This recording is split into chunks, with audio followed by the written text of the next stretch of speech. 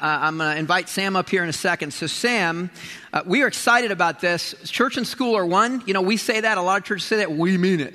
And as evidence of that, Sam was originally, just with his family, a part of this church and a teacher at another school.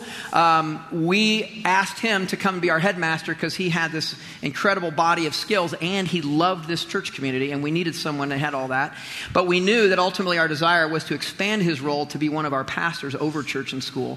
So that's his role, and he is going to launch for us our school year theme today, which is All In, and I hand it over to you. All right, good morning, Rio. How are you doing this morning? Oh, no. You guys are usually good at this. How are you guys this morning? All right, that'll work. All right, so like Matt said, this morning I'm coming up as campus pastor, and we are launching a school year. And this year, our headmaster, Dee Dee Hunter, give Dee Dee a big hand. She's around here on her little scooter somewhere. But she has chosen the theme for this year. It's All In. And so if you've ever watched a poker tournament, the idea is you take all your chips, everything you have, and you shove them out into the middle of the table. You're totally invested. Everything I have, pushed to the center of the table, I'm placing all of my bets on this. And the verse to go along with that is a challenging one that we tend to read right past and go, okay, this is a cool verse that tells us that everything, we should be all in. But listen to the words of this verse and let it challenge you. And whatever you do, in word or deed, do everything in the name of the Lord Jesus, giving thanks to God the Father through him. That word does not leave caveats. That verse does not leave any caveats for you. Whatever you do, that pretty much includes everything. And word or deed, do everything in the name of the Lord Jesus. There is nothing, according to the scriptures, that you are allowed to set aside as your own agenda. You do everything in the name of the Lord Jesus. Whatever you do. This is a heavy calling. And it's a calling, if you call yourself a Christian, that's on you. When we started this year, I met with some of our new teachers, and we talked about how one of the key roles of any teacher or staff member at Bethany Christian School, you're not just a teacher. You're not just a receptionist or an admissions director. Every single person that works at Bethany Christian School, and I'm going to tell you, every single person in this room that counts themselves under the banner of Christ, you are a royal priest. You are an ambassador to the Lord Jesus Christ. How are you a royal priest? You're an adopted son or daughter of the King. Do you realize the gravity and the weight of your identity? You have been adopted by God Almighty. You carry royal inheritance from the King of the universe. You're royalty. And you're a priest. What is a priest? We think Old Testament or Roman Catholicism when we usually think of a priest. A priest is somebody that is intended to point your eyes and to bring you into the presence of God. That is the calling of every single person who works at Bethany, and that is your calling. Your existence is to spread the sweetness of the aroma of Jesus, to make him attractive, to lift up his name, to glorify him in everything that you do, so that the watching world can look at your life and long to have the treasure that you have in Jesus. So how would you say that you do that in your life? What sacrifices do you make to show the world that Jesus is more precious to you than any other thing, than any bank account, money, addiction? What sacrifices are you willing to make to show the world that Jesus is more precious to you than everything? Because this verse, what it's saying is you have no right to your own agenda. Everything that you do is done in His name. You are an ambassador of Christ in this world if you bear His name.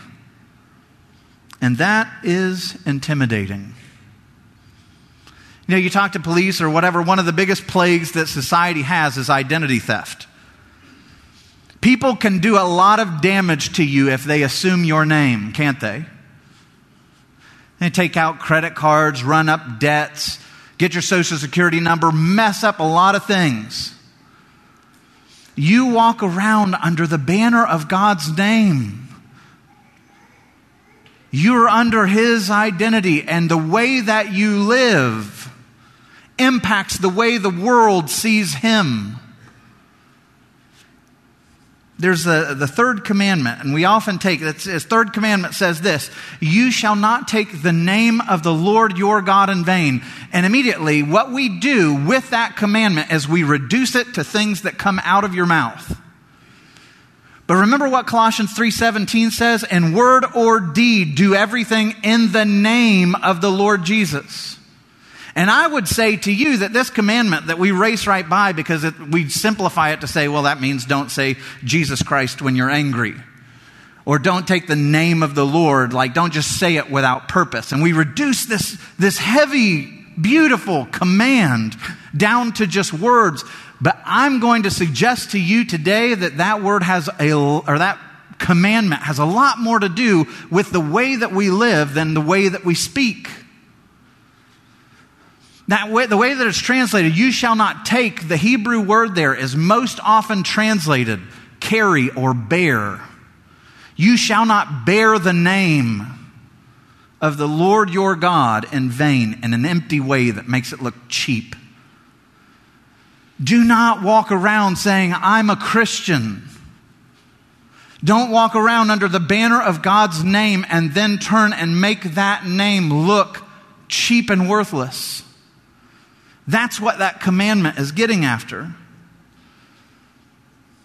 And I'll tell you, I've had 7 years as a headmaster, and this year I'm a campus pastor. I've done lots and lots of interviews of people that are coming into admission at Bethany Christian School. And I've come across lots and lots, and I'm sure you have too, of people that say, I used to be in the church.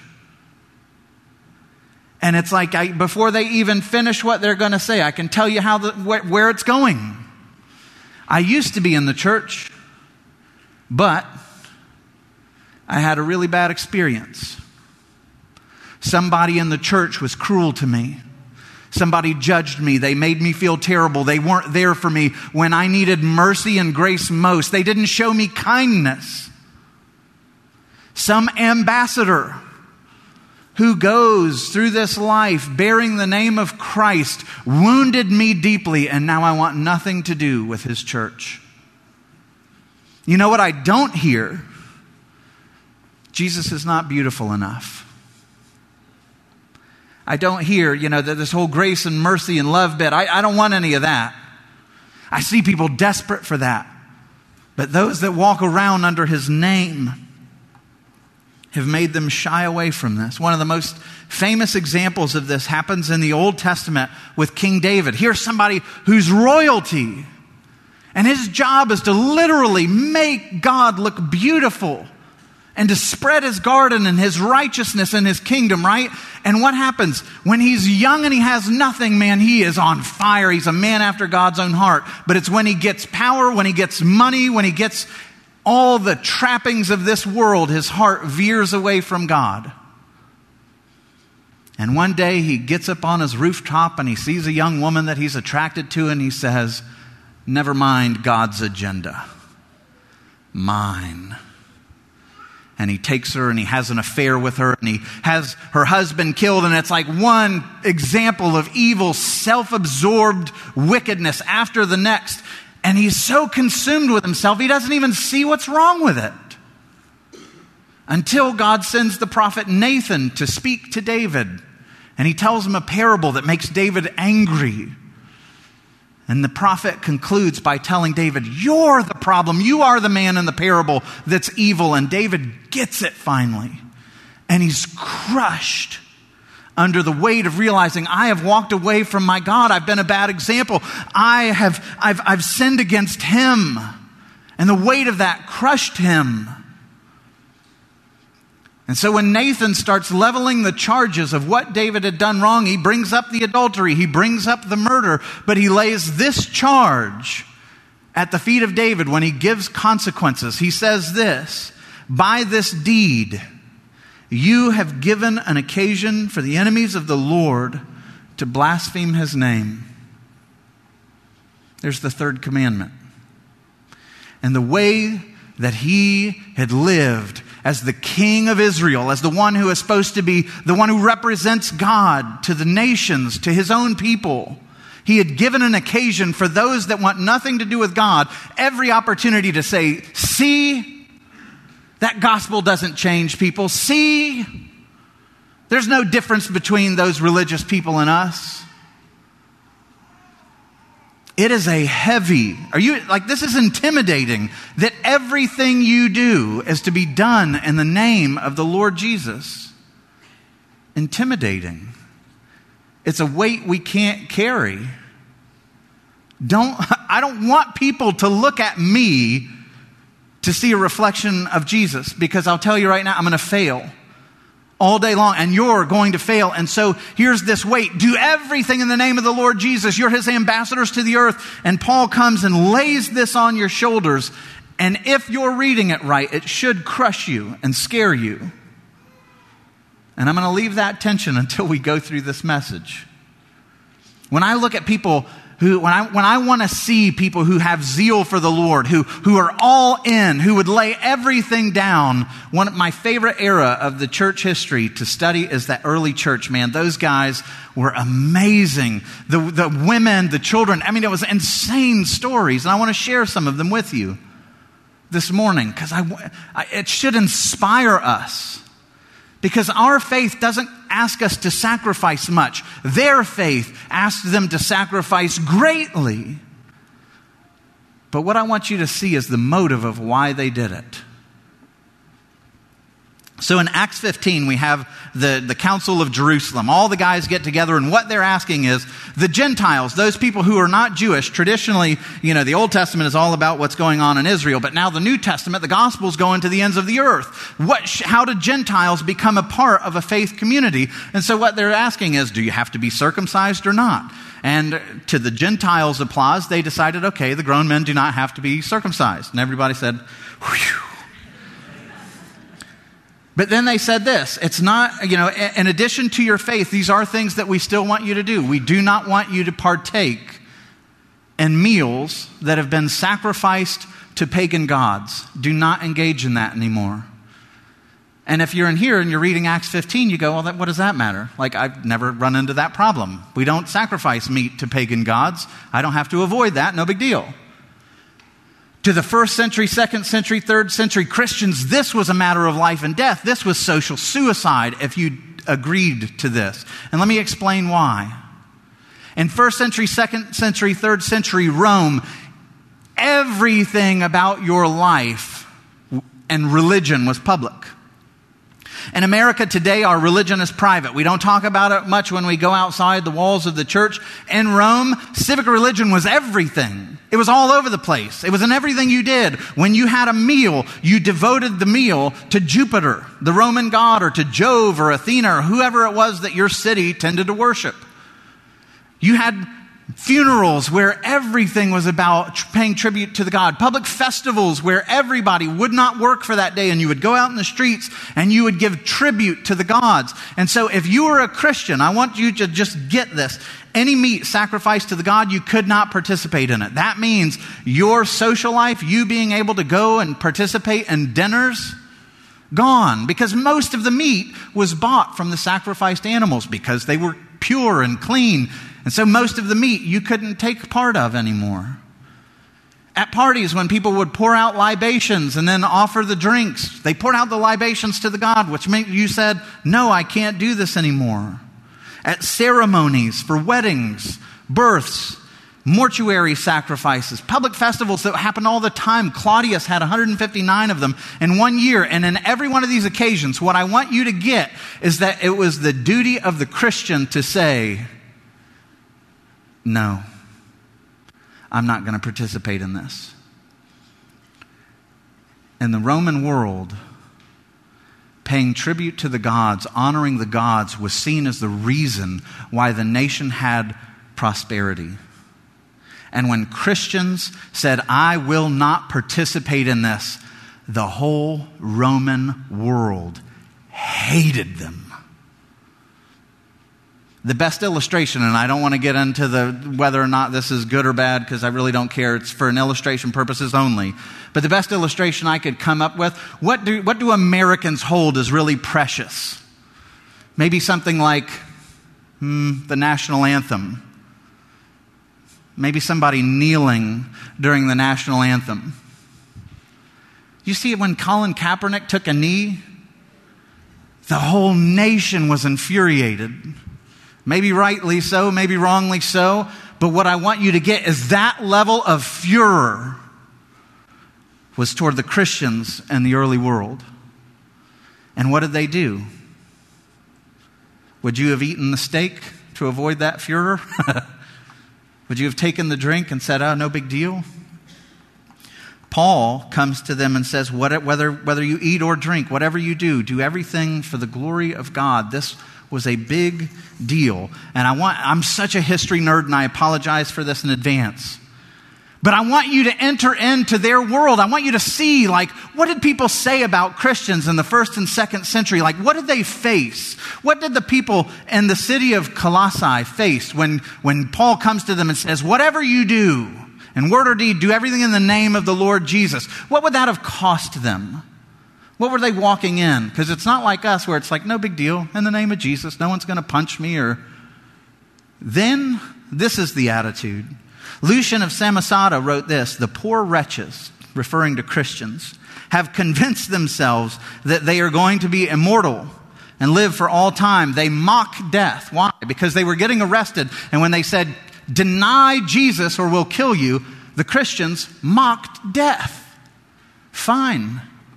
Death has no hold on me. Do you know who my Savior is? They mock death and even willingly give themselves into custody, most of them. Furthermore, their first lawgiver persuaded them that they are all brothers of one another, after they have transgressed once and for all, that by denying the Greek gods and worshiping that crucified sage himself and living under his laws. Or Celsus the skeptic, listen to the hatred in what he writes about these Christians. Denying the gods, this is the language of sedition. If they refuse to render due service to the gods, let them not come to manhood or marry wives or have children, but let them depart hence with all speed and leave no descendants behind them, that such a race may become extinct from the face of the earth, demanding genocide.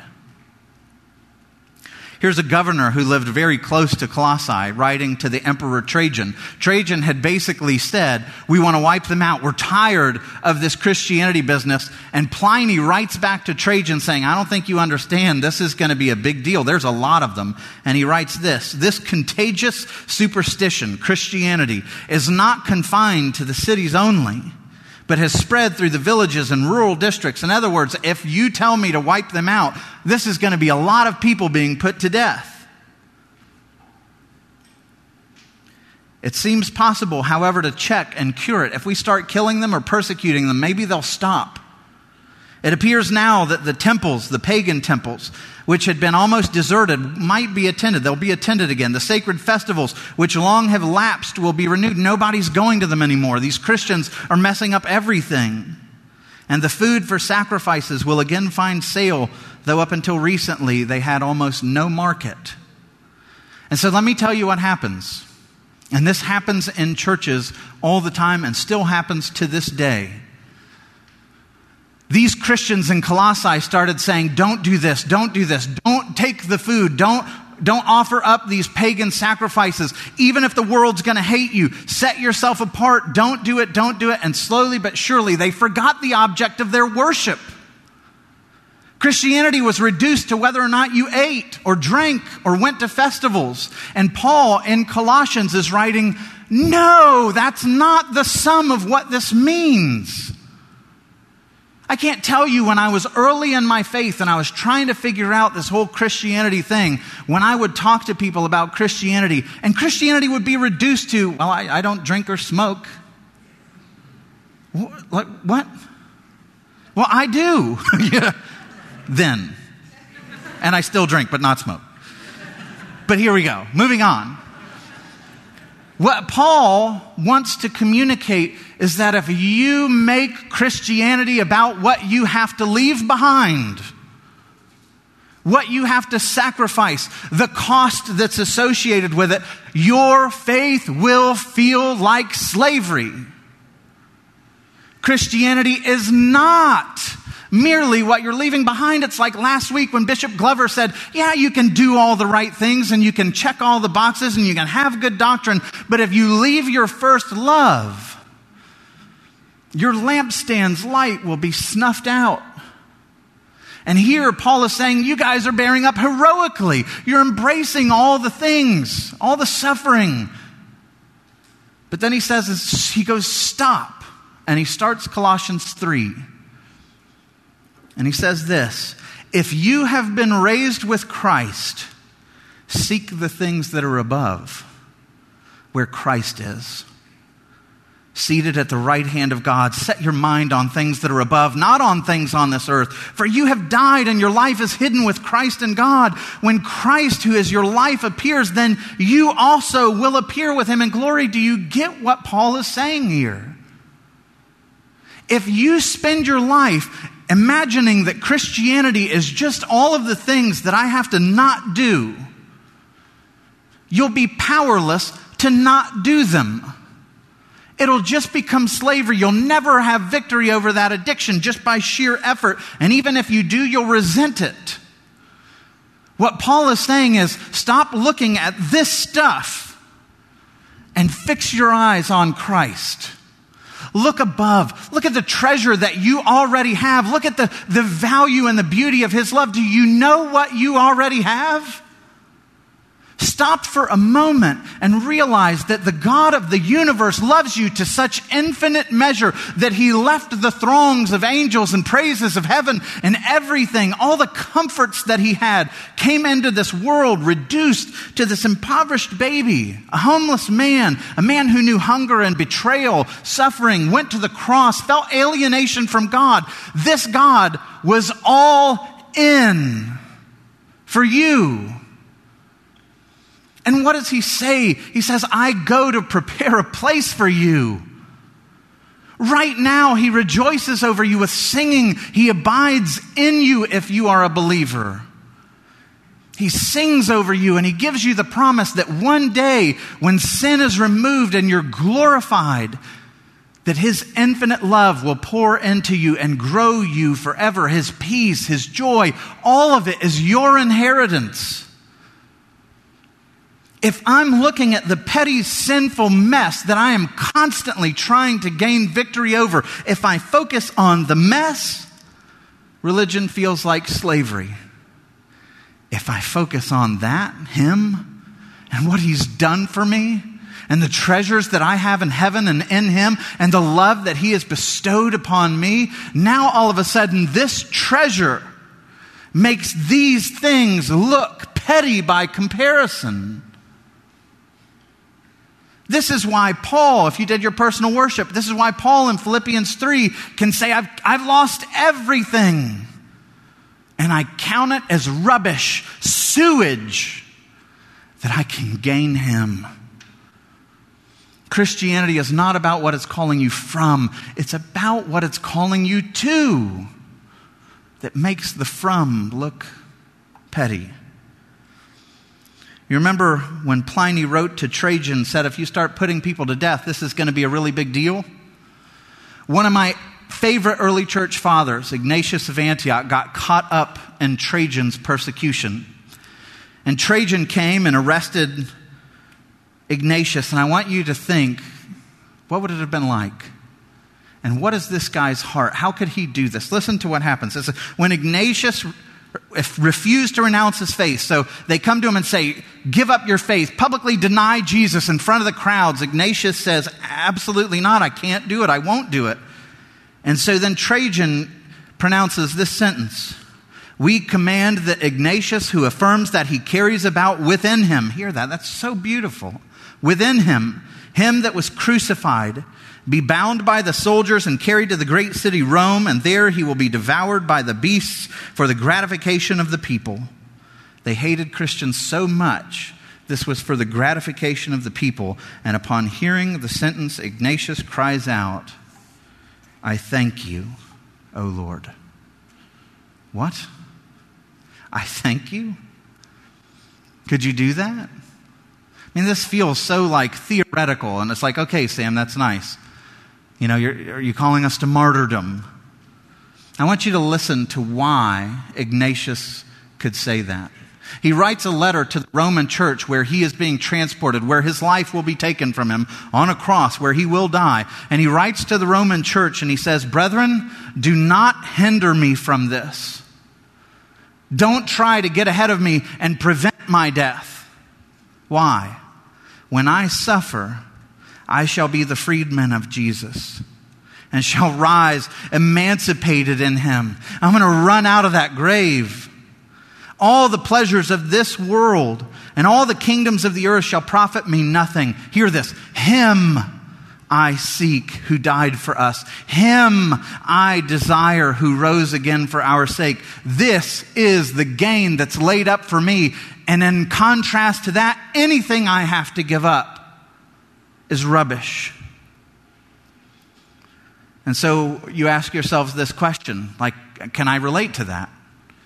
Would I die for Jesus? And you might not be put on a boat and taken to Rome and crucified on a cross to give your life, but the Bible expects you to die. And every day we make the decision as to whether or not we will die out of loyalty to Jesus or whether or not we're going to take the comfort and push our own agenda. The next verse in Colossians. Listen to what it says, because this is reality for you. Therefore, put to death what is earthly in you.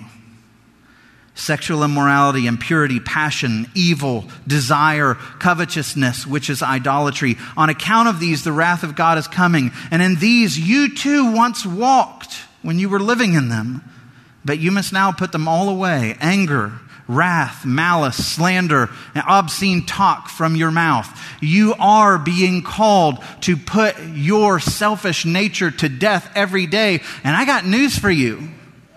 That's very hard. Some might say that's every bit as hard as just going to Rome to a cross and having it done with. This is 1,000,000 times a day having to die to your selfish nature. Put it to death. Can you look at that option and say, I thank you, Lord. You're worth it. Paul then goes on, and this is really beautiful. He's kind of putting a thumb in the Roman world, but I love this. Here's my fashion show from the Romans. To understand this next passage, you kind of have to understand this a little bit about Roman customs. These are the Roman sumptuary laws, and one of the famous expressions of the ancient world, hang with me, was in Rome, you were what you wore. You were what you were. You could look at anybody on the street and go, oh, that's a slave, that's a prostitute, that's a senator, that's a general. Why? Because there were restrictions written in the Roman law about what you were allowed to wear.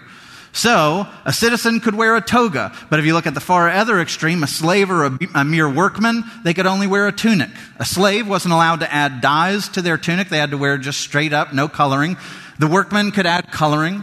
The senator had the flavises that came down with the red colors. The emperor could wear purple and golden lace. And so you knew who you were coming across by the way they talked. And interestingly, for the emperor himself, he was the only one that was allowed to wear an all-purple garment with the golden lace on it. And the only other thing that was allowed to wear the robes of an emperor were the statues of the gods. Why? Because it was saying, he is like a god. And so then Paul moves on. He's not just saying, hey, give up and walk away and put to death. He's calling you to something so much more beautiful. We walk around believing that we are in these stations and classes and we feel shamed, we feel unworthy. Some of you might be in this church going, man, I don't fit in, my life's a mess. If people knew who I was. Listen to Paul's words that come next. You have put off the old self with its practices. You've taken off that which identified you, that which shames you, that which keeps you in this low rung. Take it off. That is no longer your identity. Let it go. Be free from that shame. And put on the new self, which is being renewed in the knowledge after the image of its creator. Whoa, did you get what just happened there? Take off your shame. Take off your guilt. Lay it down. That's what the cross was all about. He paid that penalty. Take it off and put on the new self. What is the new self? It's the very righteousness of Jesus Christ. When he went to the cross, he took your filthy garments and he wore them and suffered for them. He took the role of the slave. Why? So that you could be clothed in robes that are being made after the image of your Creator. You now wear the garments of God. Do you know how precious and powerful that is? Let go of your shame. See yourself in the light of how God sees you. And here there is not Greek or Jew, circumcised or uncircumcised. There's no more cliques and trenches and groups. No, everyone is now Christ. He is in all. And he is all. Do you see this room filled with those that wear the righteousness of God himself, clothed in royalty, coverings that are reserved only for God? And how do we walk in that? Because I'm telling you, if I have to, I might wear the regal robes, I might be clothed in God's righteousness, but if I have to leave here and do everything in the name of the Lord Jesus, I'm going to fail. I'm going to disappoint you, God. I know it. So when he gives you instructions for how you're to then live, he does not give you a list of moral things. He goes from this, put on the righteousness, the Lord, right? To say this, put on then, as God's chosen ones, his ambassadors, holy and beloved. You are beloved. Compassionate hearts. You can do that. Kindness. Humility, meekness, patience, bearing with one another. And if anyone has a complaint against one another, forgiving one another as the Lord has forgiven you, so that you must also forgive. And above all of these, put on love, which binds everything together in perfect harmony. I don't want to go around in this world saying, look at me and look how holy I am and look how I fulfill the law and how wonderful I am. No, and that's not what the scriptures call me to. The scriptures call me to be small in my own eyes and to go around saying, the Lord has rescued me. It is by his grace alone. He is so wonderful and kind and compassionate. And when I deal with people who are hurting, I'm not the moral authority that drives them into the ground. I'm the one who comes beside them, wounded with scars, and said, I've been there. Look to him. He will lift you up and he will clothe you in his perfect righteousness. Look to him. He is the only hero. Sam Castensmith is a scumbag. He is the hero. And when you grab hold of him, then you can let the peace of Christ rule in your heart. You have his salvation. The Lord who went all in to give you an inheritance. It can't be stripped away from you. You're not going to earn his favor. He died for you when you were yet his enemy to win you and clothe you. Let that peace rule in your hearts, to which indeed you were called in one body, and be thankful. We don't serve the Lord going, I've got everything I do in the name. No. It's, oh my goodness, the God of the universe has called me. He's died for me. He's given me this grace, this freedom, and now I get to go around and tell people about it. Be thankful that you've been called to that. Be thankful that you're his ambassadors. And let the word of Christ dwell in you richly, teaching and admonishing one another in all wisdom, singing songs celebratory. Come together and make much of him. Singing psalms and hymns and spiritual songs with, there it is again, thankfulness in your hearts to God. And here's the calling. And whatever you do, dressed in his righteousness, with an overflowing sense of gratitude for the fact that your inheritance cannot be taken away from you. And whatever you do in word or deed, do everything in the name of the Lord Jesus, giving thanks to God the Father through him. So Rio Vista, Bethany, let's go all in for the beauty of God. Let's be his ambassadors in this world that shows this world a love it can't make sense of. Let's pray. Father, Lord, I thank you so much for your goodness. You are so wonderful. I look to men like Ignatius that just count it joy for the chance to sacrifice and surrender for you. And he didn't do that out of duty or fear. He did it because he absolutely was overwhelmed with gratitude and a desire to draw near to you and to let go of everything in this life in order to grab hold of you. Lord, I pray that you would give us hearts like that. And for those in here that are struggling through different seasons of life, addictions and struggles and broken relationships and dashed hopes, Lord, we will not fix our lives by trying harder.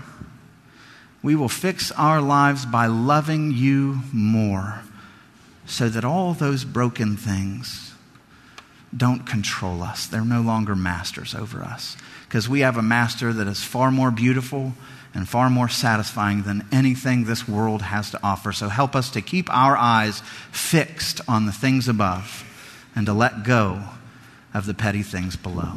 We pray this in Christ's name. Amen.